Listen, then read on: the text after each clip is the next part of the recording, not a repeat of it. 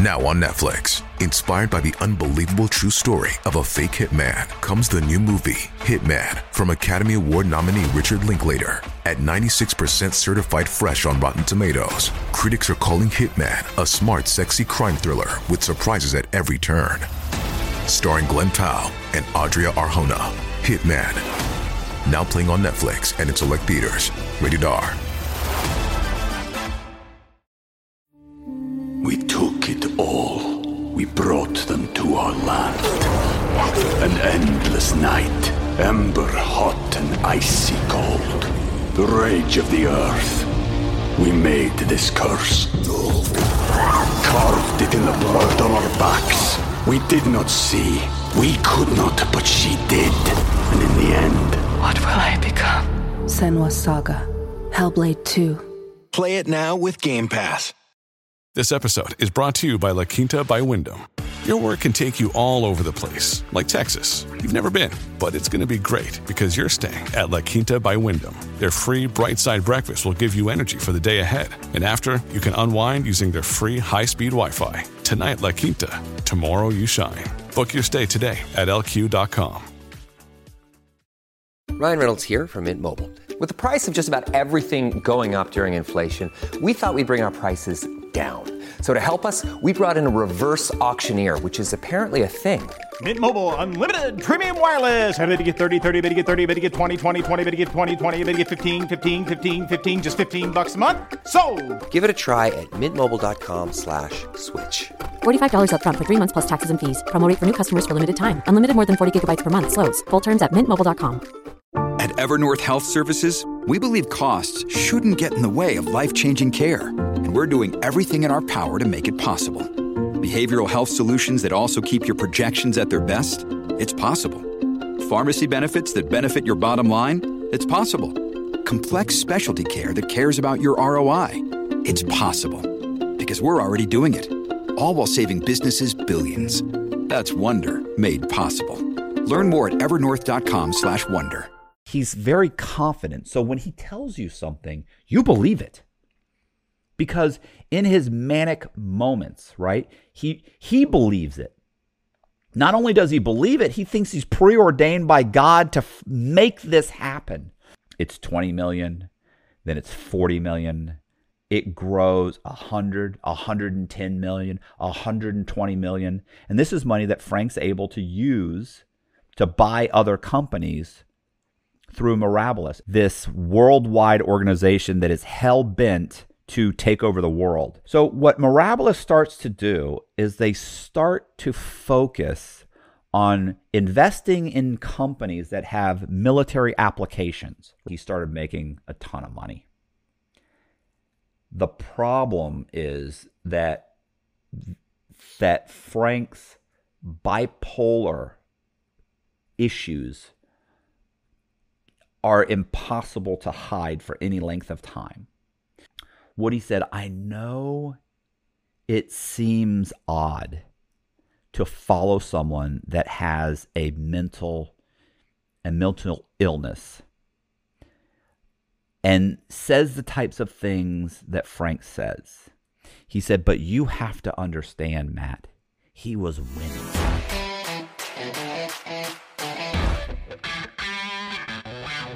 Hey, this is Matt Cox, and I'm going to be continuing the Frank Amadeo story. We're going to be talking about Mirabilis today and how the creation of Mirabilis and what it is and how it came into existence.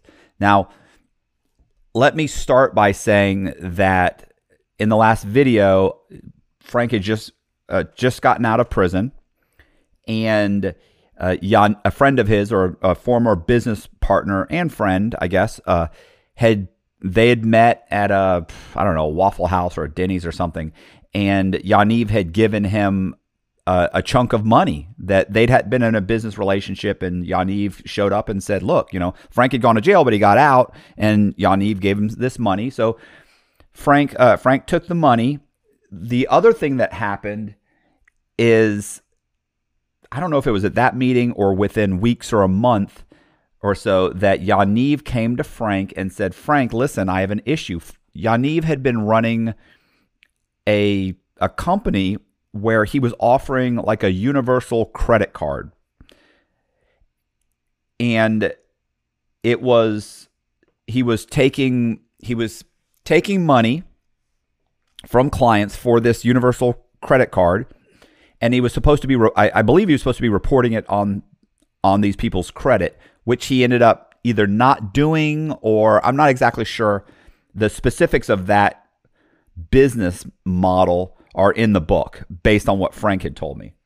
Yaniv, by the way, I spoke with him and I interviewed him, and he disputed Frank's exact account. But I'm going to tell you what Frank told me.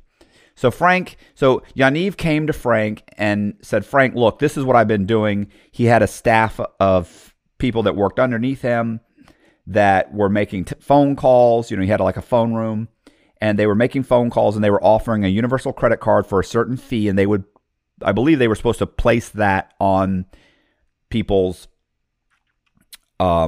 credit. So if you had bad credit, this would help you out.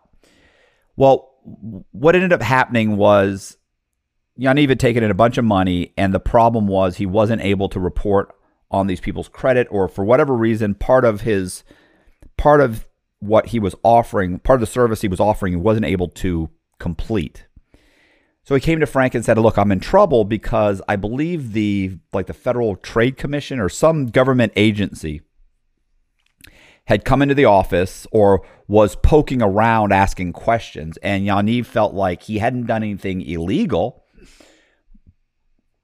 but he also had not provided the service that he had been offering and selling. So let's say he was offering the service for, let's say it was $200 or $300. Let's say it was $200. So Frank said, look, you can give the money back. And of course Yaniv didn't want to do that. He's like, well, I don't want to do that. Like I still have, whatever he had made, a few $1 million or whatever it was. And so Frank said, look, here's what we can do is we'll go in, contact all of these people and offer them, explain to them that the company's going under and that you're offering some of the money back, but not in the form of money. You're going to give them a gift that's worth the same amount of money. So Frank goes in one day and talks to all the salespeople and says all these people that they'd been calling to get money out of, they're now going to call them up and offer them things like, a weekend trip for and of course the weekend trip, Frank goes around to all of these timeshare companies where they'll offer you like, hey, we'll fly you in for the weekend and you stay here at this hotel, and all you have to do is take a 2-hour tour of the hotel, and we'll fly you in. You get to stay for the weekend at this hotel or resort or whatever it is, and then you get to leave, and that's all. You just have to take a tour of these timeshares and it only takes a couple hours. So they call up all these clients that have paid in money but are not going to get the service, and they offer them a weekend trip in exchange for the fee that they've paid. Or they can get, I forget, he was offering some kind of like a clock that they were saying was worth $199, whatever the equivalent of the fee was, and they would mail that to them. So you could get the clock or you can get a weekend trip. Those are the two things. And that basically the company was entering bankruptcy. Or if you want, we're going to be entering bankruptcy and you'll get nothing. So they're giving away clocks and weekend trips that cost virtually nothing for the company. And they do this to the point where basically everybody is being made whole. At that point, Frank said that, I forget the name of the company, the organization, the government organization. It comes in and it's like the Federal Trade Commission or whoever it was. They come in just as this is wrapping up, and Frank explains to them what the issue was and that what they're trying to do to resolve it. And they kind of say, okay, well, we got a bunch of complaints, but sounds to me like you guys are handling it. It doesn't sound criminal, although Frank, when he talked to me, said he felt it may very well have been criminal or could have gone criminal. But because they kind of headed it off at the pass before anything had been filed, he was able to quash the whole thing. Now, I say that, tell you that story to let you know how Frank became a venture capitalist. That basic little scheme that he came up with to get this company out of a jam ended up getting his name spread around town, let's say. And so Frank starts doing some legal consulting, some tax consulting, things that he probably shouldn't have been doing to make money, and consulting for bankruptcies. And he said companies started to come to him. People started contacting him and coming to him and talking to him. He was also giving seminars on bankruptcy, that sort of thing. Now, keep in mind, he's no longer an attorney. He's been disbarred, just got out of prison. He's working, doing different types of kind of seminars and things on bankruptcy, but just as giving like a speech, right? Like he's not taking money. He's just going around giving speeches and seminars. And his name is being kind of passed around the various industries in Orlando. What's going on, YouTube? RDAP Dan here, Federal Prison Time Consulting. Hope you guys are all having a great day. If you're seeing and hearing this right now, that means you're watching Matt Cox on Inside True Crime. At the end of Matt's video, there will be a link in the description where you can book a free consultation with yours truly, RDAP Dan, where we can discuss things that could potentially mitigate your circumstances to receive the best possible outcome at sentencing or even after you started your prison sentence. Prior to sentencing, we can focus on things like your personal narrative, your character reference letters, prepping you properly for the pre-sentence interview, which is going to determine a lot of what type of sentence you receive. If you've already been sentenced, we can also focus on the residential drug abuse program, how you can knock off 1 year off of your sentence. Also, we have the First Step Act where you can earn FSA credits while serving your sentence. For every 30 days that you program through the FSA, you can actually knock an additional 15 days off per month. These are huge benefits, and the only way you're going to find out more is by clicking on the link, booking your free consultation today. All right, guys, see you soon at the end of the video. Peace. I'm out of here. Back to you, Matt. He ends up getting contacted by the CFO or CEO of a company called Presidian. So I'm going to say CEO, although I could be wrong. It could have been CFO. But so the CEO comes to Frank and says, Frank, can I talk to you a little bit? He says, sure, no problem. So he says, what's going on? He's like, look, like his company owns several companies. So Presidian owned several companies. They were called like the Sunshine Companies, and they were essentially PEOs, which are employee leasing companies. Where let's say I'll give you an example. For instance, let's say your company, you have 100 employees and your company makes coffee cups. Now, you're a small business, right? You have 100 or less. If you have less than 100, I think you're considered a small business. So if you have less than 100 employees, maybe you've got 2,000 employees. The point is that this company, you would then pay a company to do your taxes for you. Okay? So Presidian owned several smaller companies that other companies paid them to do their taxes for them. And the way they did that was all of your employees that work for the coffee cup company, all 100 employees, would become employees of Presidian, or the Sunshine Companies, which are underneath Presidian. Let's just say Presidian for the sake of argument or simplicity. So all of your 100 coffee cup makers are now Presidian employees. Presidian has hundreds, maybe thousands of companies similar to yours that all have small, 1,000 employees, 2,000 employees. They are all now employees of Presidian. Presidian leases you those employees to make your coffee cups. The good thing about this is now Presidian ends up with 20, 30, 40,000 employees. Well, with 40,000 employees, you can get some really huge cuts on workman's comp, on your 401k program, on health insurance, because you have a lot of power now. If you go to, let's say, State Farm or whatever insurance company, you say, look, I got 40,000 employees that I can put under you, but you have to give us the insurance at a reduced fee. If you have 100 employees, you can't do that. But if you have 20,000 or 30,000, you're going to get a cut. You're going to get a really good, a great premium. And so that's what Presidian did. The problem is Presidian was in the hole.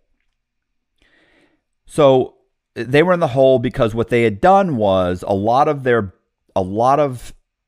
accounts were in arrears. They weren't keeping up on their accounts. And on top of that, what they were doing was, if you're an employee, and a lot of people don't know this, and this may get a little complicated, but it's that you really have to understand what Frank did.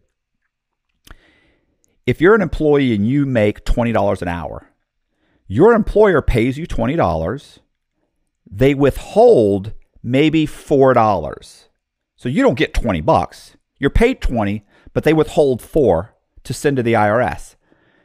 Your employer also pays a payroll employee tax. So your employer also sends, let's say, $1. So you think, or let's say more like $2. So you're thinking, oh, well, I only cost my employer $20. No, you cost them $22. They withhold let's say $4, and they have their own $2. So they're supposed to send that $6 to the IRS. Now, at any given time, there are several thousand, if not 10,000 or 20,000 companies in the United States that are behind on their payroll withholding taxes. So it's not uncommon that they're supposed to be making payments to the IRS for the money they're withholding from your check, but they're not paying. They get behind. Let's say they tell the IRS, look, we know we owe you $12,000. We don't have the money right now. We'll give you $3,000. We're trying to catch up on bills. We're having some financial difficulties. Now, most people would think to themselves, wow, that's a crime. Like, oh my gosh, the IRS will come in and they'll shut them down and they'll do this and they'll do that. But the truth is, because it's so prevalent and it happens all the time, and these aren't companies that are trying to do anything wrong. Like this company isn't trying to screw over the IRS. Trust me, you want to pay somebody, you want to pay the IRS. So they're genuinely having a problem. Well, we took it all. We brought them to our land. An endless night, ember hot and icy cold. The rage of the earth. We made this curse. Carved it in the blood on our backs. We did not see. We could not, but she did. And in the end... What will I become? Senua's Saga. Hellblade 2. Play it now with Game Pass. When Frank took over Presidian, or came in as an investor for Presidian, when he came in to restructure that organization, which is what he worked out with the CEO, he came in and said, look, he looked at his books. They had told him they were $5 million behind on their payroll withholding taxes. And he's to the IRS, and he said, okay, that's fine. We can work on that. Well, Frank comes in and agrees, says, look, one, I'm going to get, let's say, I don't know what the exact numbers are. It was like 25% of anything I save you on all this debt. Plus, you're going to give me X amount of stock. Now, Frank is a convicted felon. He's not allowed to own stock in a publicly traded company. But what he does is he ends up starting a corporation and having that money, that stock held in that corporation. Is that legal? I don't know. Frank says it is. Well, so Frank comes into the organization. They're supposed to be $5 million in debt. He goes in, he starts to look at the books. It turns out they're like $11 million in debt. Now, Frank is supposed to be an investor in this company. Well, what Frank ends up doing is diverting funds that are meant for the IRS. He then reallocates some of those funds to put money back into the company. So Presidian thinks they just got an influx of several $1 million from Frank, but really what Frank did was, in the accounts they had reserved for the IRS, Frank took that money and reallocated it to put back into Presidian. So Presidian doesn't really realize what's happening. They just realize that, we've been holding money for the IRS. Some of that, and then this guy just gave us some money to catch up on some of our bills. Frank then turns around and goes to all of their creditors. Well, the first thing he did is he goes and reestablishes new credit lines. So let's say a lot of these companies or for Presidian has, they're offering a 401k program through this company and insurance through this one and workman's comp through this one. He goes and he gets new accounts with new companies. He goes to the older companies that these people owe money to. So Presidian owes money to these, and he negotiates down the debt. He says, we're doing one of two things. You're either renegotiating the debt that they owe you and putting them on a payment plan, or we're going to go into bankruptcy and you're going to get nothing. And that's what happened. One of those creditors, those many creditors, was the IRS. So Frank took money that was owed to the IRS and used it as his capital to invest in the company, which is brilliant, by the way. Two, what he did was he went to the IRS and said, look, they owe you $11 million. Here's what we're going to do. We can afford to pay you $3 million over the next year. And in 6 months and we'll start paying immediately. In 6 months from now, we'll be able to pay or make normal payments. But we need 6 months to reorganize the company. So he starts acting on that strategy, which has never been okayed by the IRS. Like the IRS understood it. They were trying to get somebody to sign off on it. But if you've ever filed an extension with the IRS or owed the IRS money, which I have, what you end up doing is typically what you do is you file your taxes. You tell them I owe you $5 million. You tell them, look, I owe you $5,000. And then you say, I'm going to pay that off. Here's $1,000. So I still owe you $4,000. I'm going to pay you every quarter $1,000. So here's $1,000. And in 3 months, I'll make another payment. And you say, so let me know if that's okay. Honestly, a year later, when you're basically making your last payment, the IRS will come through and say, we're okay with that. I mean, that's how long it takes. So it's like you implement a strategy, a repayment plan, and the IRS takes years to okay it. So for a large corporation, it would take years. But in the meantime, Frank's trying to reorganize this company. Now, what ends up happening is right away, by renegotiating all of these things and not going into bankruptcy and explaining to the IRS that this is how we're going to repay you, they're still withholding money from the employees. They're also still acquiring additional companies and leasing their employees back to them and withholding their payroll taxes. A lot of that payroll money is not being sent to the IRS. It's just going into Presidian's coffers. Now, in the meantime, Frank ends up opening a company called Mirabilis. Mirabilis is Frank's version of Spectre.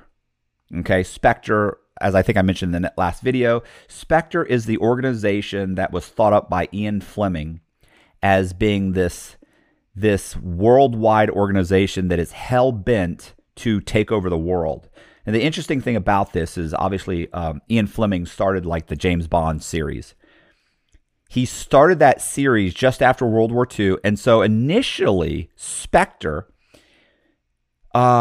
is a company that's hell-bent to become, to make all of the world a communist government, or to fall under, the entire world's supposed to basically be overtaken by communism. Now, obviously, when that Spectre, in the guise of Ian Fleming, has slowly evolved, but now it basically, Spectre means that it's supposed to take this criminal organization that's going to take over or be able to have influence over the entire world's governments. And there's some kind of a cabal that's in charge of this whole thing. Regardless, Mirabilis is Frank's version of Spectre. So he starts Mirabilis. Mirabilis is using money from Presidian and other companies to acquire additional companies. So I give you an example. They would take money, put it into Mirabilis, and then Mirabilis would go in and I actually give you one that I give an example in the book because he's got tons of examples. There was a company called I forget the name of the company, but it was a company that was an asbestos removal company. Now, asbestos is a product, like an aggregate product, that was used in all kinds of construction back in the 50s, 60s, 70s. Probably by the 80s, they realized that it it contributed to cancer. So they stopped, obviously they outlawed, you're not allowed to use asbestos anymore. The problem is people had shingles on their roof, right? Like, so you got like your roof, 3-tab, shingles that had asbestos in them. It was this very tough kind of fibrous material, like fiberglass. And so you would go in and listen, they were using it for everything. Like we're talking about, it's in clothing, it's in all kinds of stuff. So you have, if you find out a product has asbestos, you have to have a special company come in and remove it. They have to have the gear. They have to make sure that the fibers don't get into the air. Like you have to have it vacuum sealed and all kinds of stuff. So Frank, there's a company that basically there was a company, he gave me an example, this is a brilliant example. It's an asbestos removal company that had a contract with the U.S. government to remove asbestos from several, I'm going to say they were like subs or something, but it may have simply been like a Navy boats or something along those lines. Like there were several boats or subs or something along those lines. I don't know exactly. I have the specifics in the book. Well, this company has a huge contract. The problem is that the government doesn't pay until like 90 days after you're done. And this is going to take this guy 6 months to complete the contract. He can't survive. It's a small business. He can't survive for 6 months. So he went around looking for somebody to invest, like, give me $500,000 and I can get this done. And then the government's going to pay me $2 million, $3 million. I already have a contract. Well, the guy was supposed to have done this. He was looking everywhere for an investor. He could not come up with it. His whole company is about to go under. And then just as Frank enters the picture, and the guy goes to Frank and says, I'm looking for a venture capitalist. I'll give him like half of my company if he'll just put up, let's say, $500,000 or $1 million, whatever it was. And Frank comes in and as he's negotiating with the guy to get controlling interest of the company, the Navy cancels the contract. Frank, being a bankruptcy attorney, immediately files a notice of bankruptcy, and then it's called clawing back. Claws back the contract. So he files for bankruptcy, which is in federal court. He then gets the bankruptcy court to order the Navy to reinstate the contract. Now, how that's possible, I don't know, but apparently there was some kind of an overlap. And so sure enough, a federal court said, no, that contract is still good. You have to give this guy 90 days to start the project, whatever the case may be. And so Frank puts up the $500,000 and the guy immediately starts and ends up getting, he's got the contract. He ends up completing it. Frank has control of the company. And this guy predominantly starts to do military contracts. Frank also, so he just took a company that was about to go under, invested $500,000. The company made $2 million. Within 6 months, it made $2 million. So Frank gets his money back and has controlling interest in the company. He also, another company that he did this with this was another one, which was satellite company. So there was a satellite company that made portable satellites for the military. And keep in mind, at this point, we are currently in, I want to say, Afghanistan and Iraq. So you've got the Iraq war going on, there was no longer a war. We were occupying Iraq and Afghanistan. And so this company makes portable satellites for the U.S. Army. They sit them on the back of a truck. I got pictures. Actually, if you're on the website, I have pictures of the company, one of the satellite things. They throw them on the back of like an 18-wheeler or something. And they drive them in the middle of nowhere, and then it puts up this huge, dish, and you're allowed to use, whatever, satellites, phones, whatever they're using over there. So this company had a contract with the government, but they needed an influx of cash. Frank comes in, verifies that they've got government contracts, and he ends up giving them the money to build these satellite dishes. So what Mirabilis starts to do is they start to focus on investing in companies that have military applications, right? Companies that do something. They make helmets, or they make bulletproof gear. And by the way, these aren't companies that he did invest in. I'm just saying that type of thing. Maybe they make satellite dishes. Maybe they remove asbestos from military bases. I don't know. But most of these companies have some kind of military application. Now, one of the other things he did was Frank ends up investing in a company called Tactical. Tactical is a company that it's hard to explain this to somebody that has never been through the prison system because it sounds ridiculous. But I'm going to give you an example of it. And it won't seem so ridiculous when we get to the other videos and you see what happens. Anyway, Tactical, and by the way, there was like 3 different companies. Like one was called like Eagle Claw, one was Tactical International Business, something, and then one was called Tactical Over. Anyway, we're consolidating these 3 companies in Tactical. It's called Tactical. Tactical was headed up by a guy named Kevin Billings. Now, Kevin Billings was the head of George Bush Sr.'s Secret Service detail. So he was head of the Secret Service detail that protected President Bush Sr., not Jr. And he had retired after 20 years in the Secret Service. He was also on their SWAT. They have like a SWAT type of like SWAT team, or I forget what they call it, but penetration team or something. Anyway, Kevin Billings was extremely knowledgeable and had a ton of experience, and he was the guy that headed Tactical. Now, according to Frank, what Tactical did, what one of the wings of Tactical did was they would accept contracts to go into other countries and grab people that were wanted by the DEA or ATF or FBI or CIA, whoever.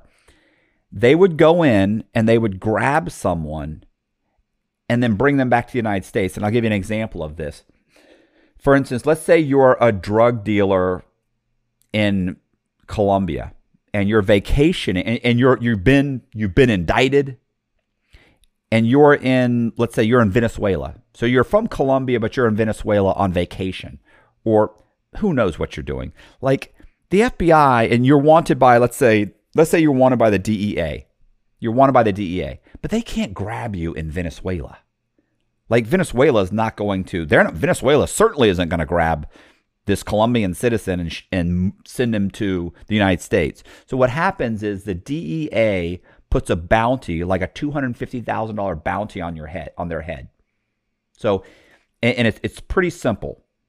Now, he said it's not really written down like this, but the way it works is this. If you contact the DEA and you say, listen, let's say you contact the Tampa Florida field office of the DEA and you say, listen, we've got, Ricardo Ochoa, and we're about to land at Tampa International Airport in our private jet, and this is tactical. We've got him. He's wanted. He's been indicted. We're going to drop him off. Somebody needs to show up and pick him up. Basically, the DEA shows up, signs for him. They don't ask any questions, and they cut you a check for $250,000.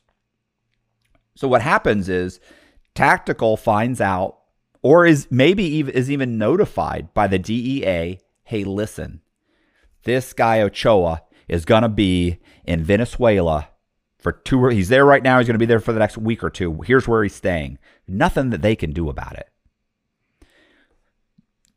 These guys go in. They watch his hotel for a couple of days. They watch his routine. They see that he goes and gets coffee every morning. They see him come here, that he leaves here. This is a car that picks him up. They sit in a van for 3 days, 4 days, 5 days. And then one day they see him. They walk up to him. They hit him with a taser, throw a black bag over his head, zip tie him, and throw him in the back of the van. They drive the van immediately to the airport. They throw him on a private jet. And Frank had 2 private jets. So they throw him on a I don't know how many Tactical had. They throw him on a private jet. They fly into the United States. They call the DEA. They fly into Tampa International Airport. They call the DEA field office and say, we've got Ochoa. We're landing in 30 minutes. We need somebody to come pick him up. A couple of DEA agents show up. They meet you on the runway. You can fly into the private airport in Tampa International. You fly in private. You yank them out of the fuselage, pull the black mask off, hand them the DEA. They cut you a check for $250. Now it sounds like they cut you a check right then, but I doubt that they have authority. You probably get a check, whatever, a few months later. The point is that Ochoa can be screaming the entire time, "You're kidnapping me! You're kidnapping me! You're kidnapping me!" Now that sounds far-fetched, by the way, but if you've been in the federal prison, you would know that this is absolutely true. I have met at least 20 guys that were not only in their own country when they got grabbed and thrown on a plane or picked up by the Coast Guard. These guys would grab, they don't even know who grabbed them. Like, they're like, literally, I don't even know. They know now. They always say, oh, it was the U.S. government. Of course, the U.S. government will tell you, no, we didn't grab them, because they didn't grab them. Companies like Tactical do, or companies like Blackwater, or isn't it Blackwater? BlackRock? The investment place? No. I'm talking about these private military groups, right? These private military groups, and that's what this is. It's a private military group that they do stuff that the military or the U.S. government can't do. So they hire them to do it. So these companies will go in, grab them, because think about it. If they grab them, let's say these guys get caught. Let's say some police officer pulls over the van. They find this guy tied up in the back of it. They yank these guys out. They arrest them. They say, "Oh, we're arresting you for kidnapping." What do these guys do? It's not. Now, if they're CIA agents or FBI agents, they can go to the U.S. government and say, "Hey, you sent us over here to grab this guy." Now, granted, that's a huge international issue right there, right? Like that's a huge debacle. But if some private guy says, "Hey, we grabbed this guy to get a bounty. We're U.S. citizens. We need help." The U.S. government will be like, "Sounds to me like you kidnapped somebody in this other country. Like, that's horrible. You're on your own. We didn't sign anything for you. We didn't send it.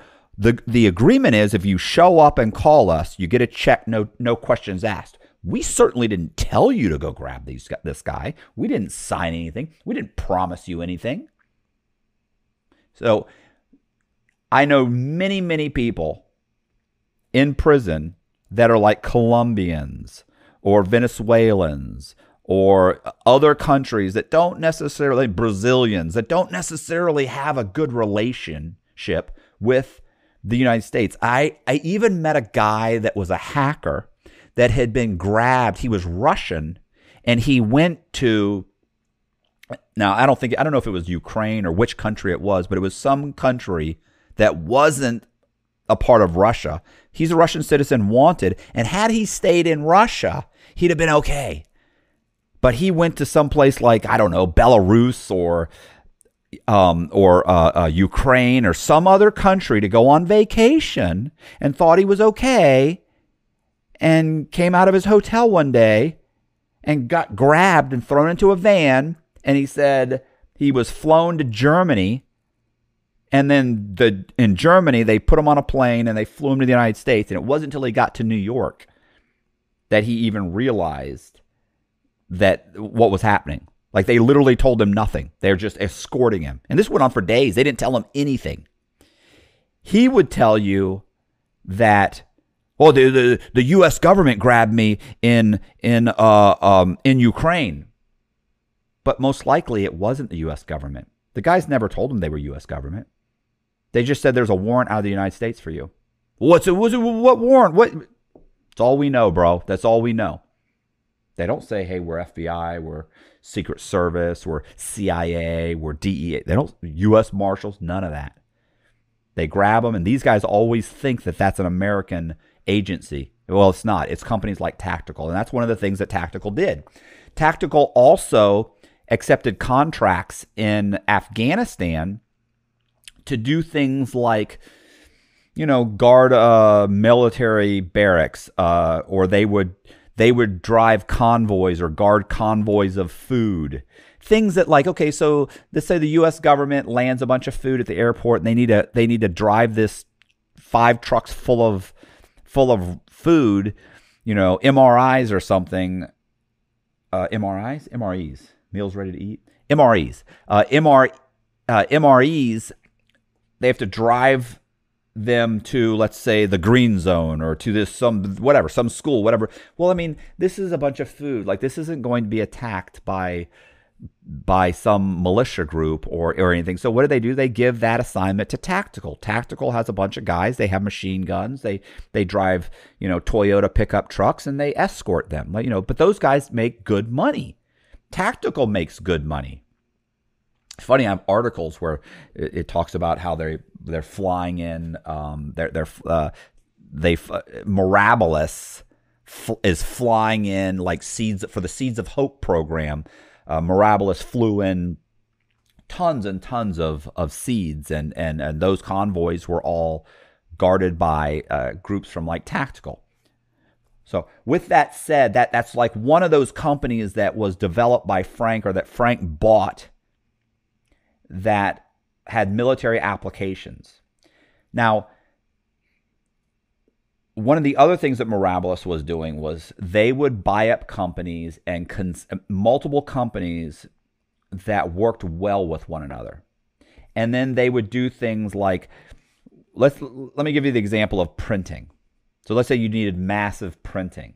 He might buy something like a publishing company, and then he may buy several other companies that needed printing to be done. And what they would do is all of these other companies would use the publishing company to do all their printing. So they would take 5 companies that now use one company to do all of their printing.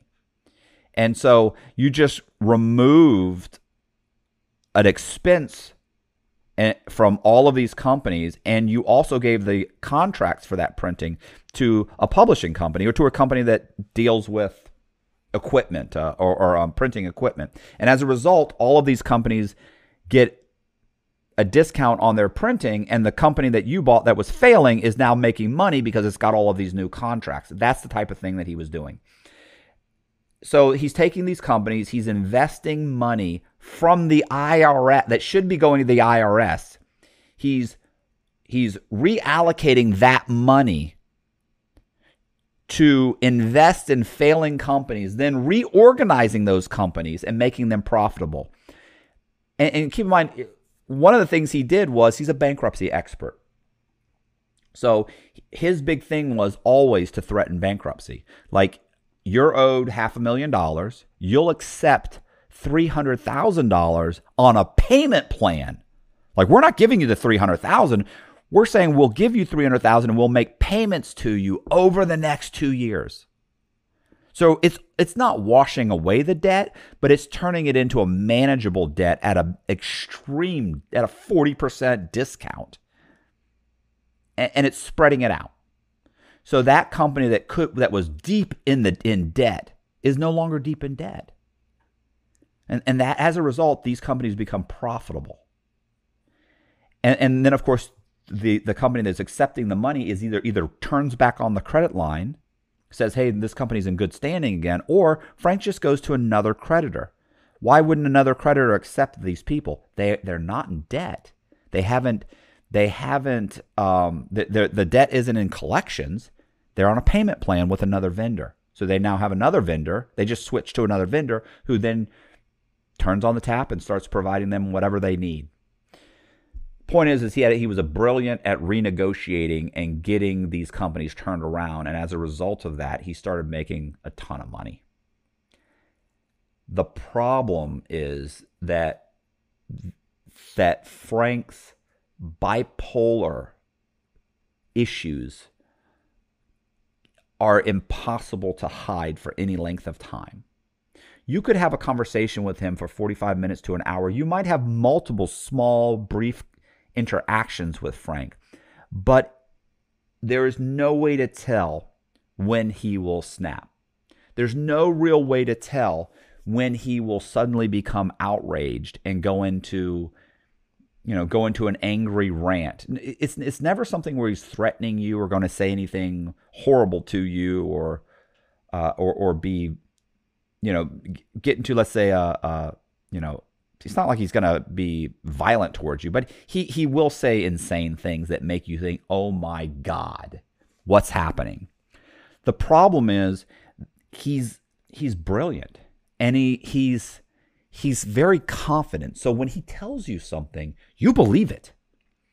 Because in his manic moments, right, he believes it. Not only does he believe it, he thinks he's preordained by God to make this happen. So when he says it with such fervor that you absolutely believe this is possible. And you can feel in your heart that he believes it too. So when he would go into these meetings, he would convince people to accept deals that they would have never accepted from anyone else. Because he believed it so emphatically, overwhelmingly.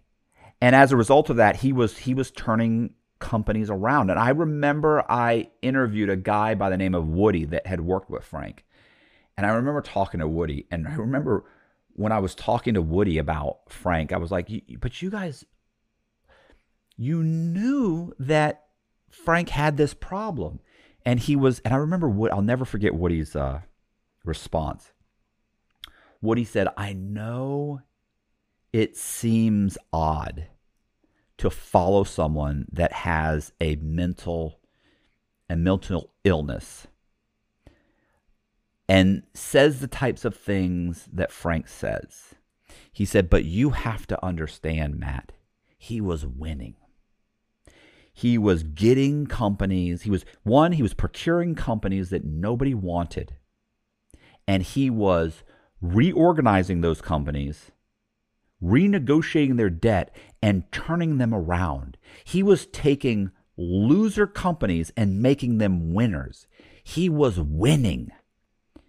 And so it was easy to follow someone that had nothing but a record of success, despite how off he may have seemed at times.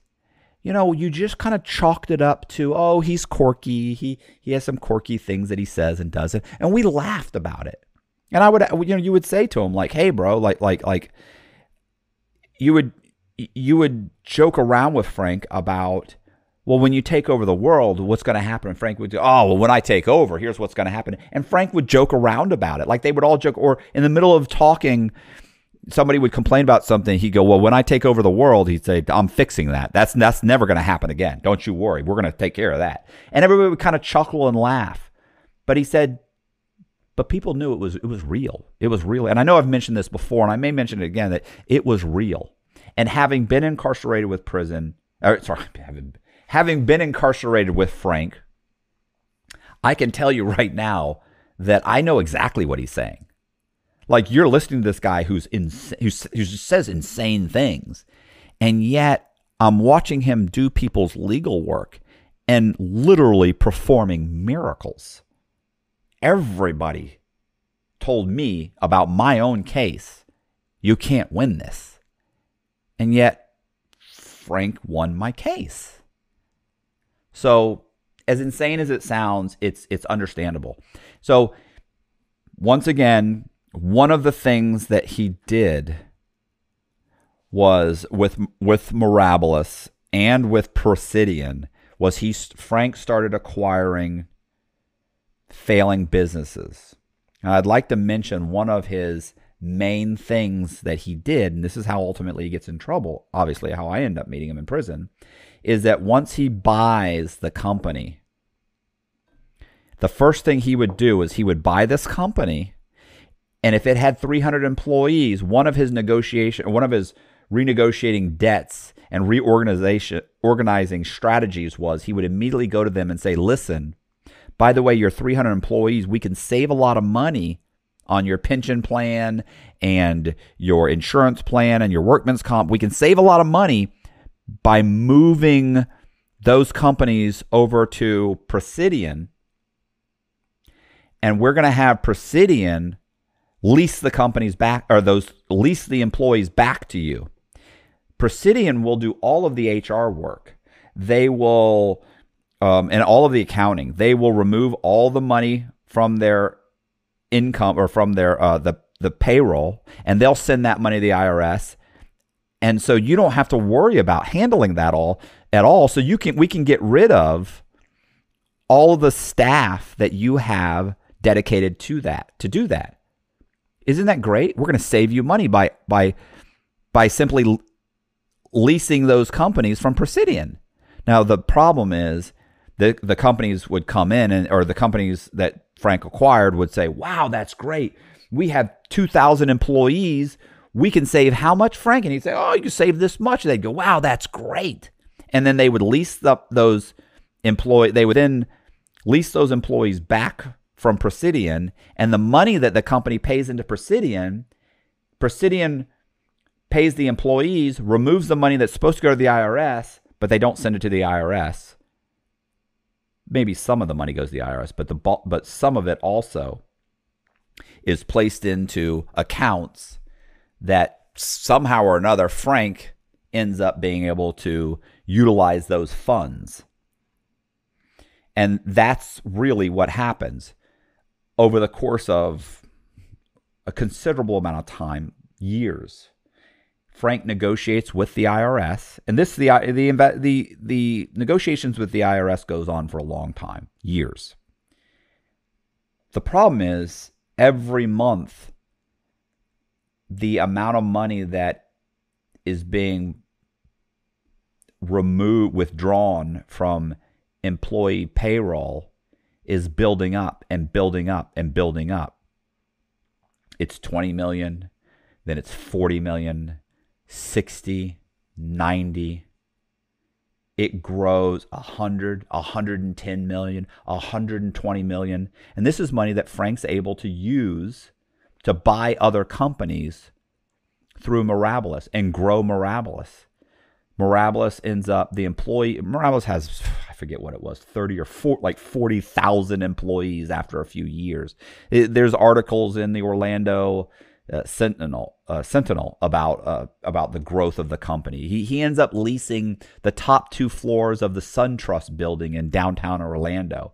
You know, from Frank's office window, you can see the globe of Epcot. So Orlando is surrounded basically by Disney World and Universal Studios and MGM Studios and Epcot and all these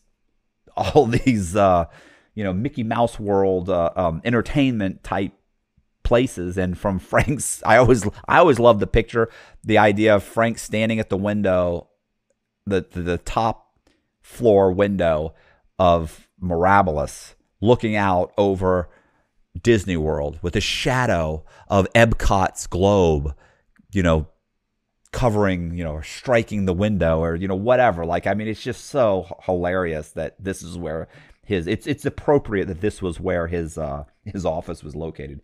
Anyway, I appreciate you guys watching the video. That was probably too long-winded, but regardless, I'm doing what I can. I appreciate you guys watching the video. Do me a favor, if you like the video, hit the subscribe button, hit the bell so you get notified of videos like this. Share the video.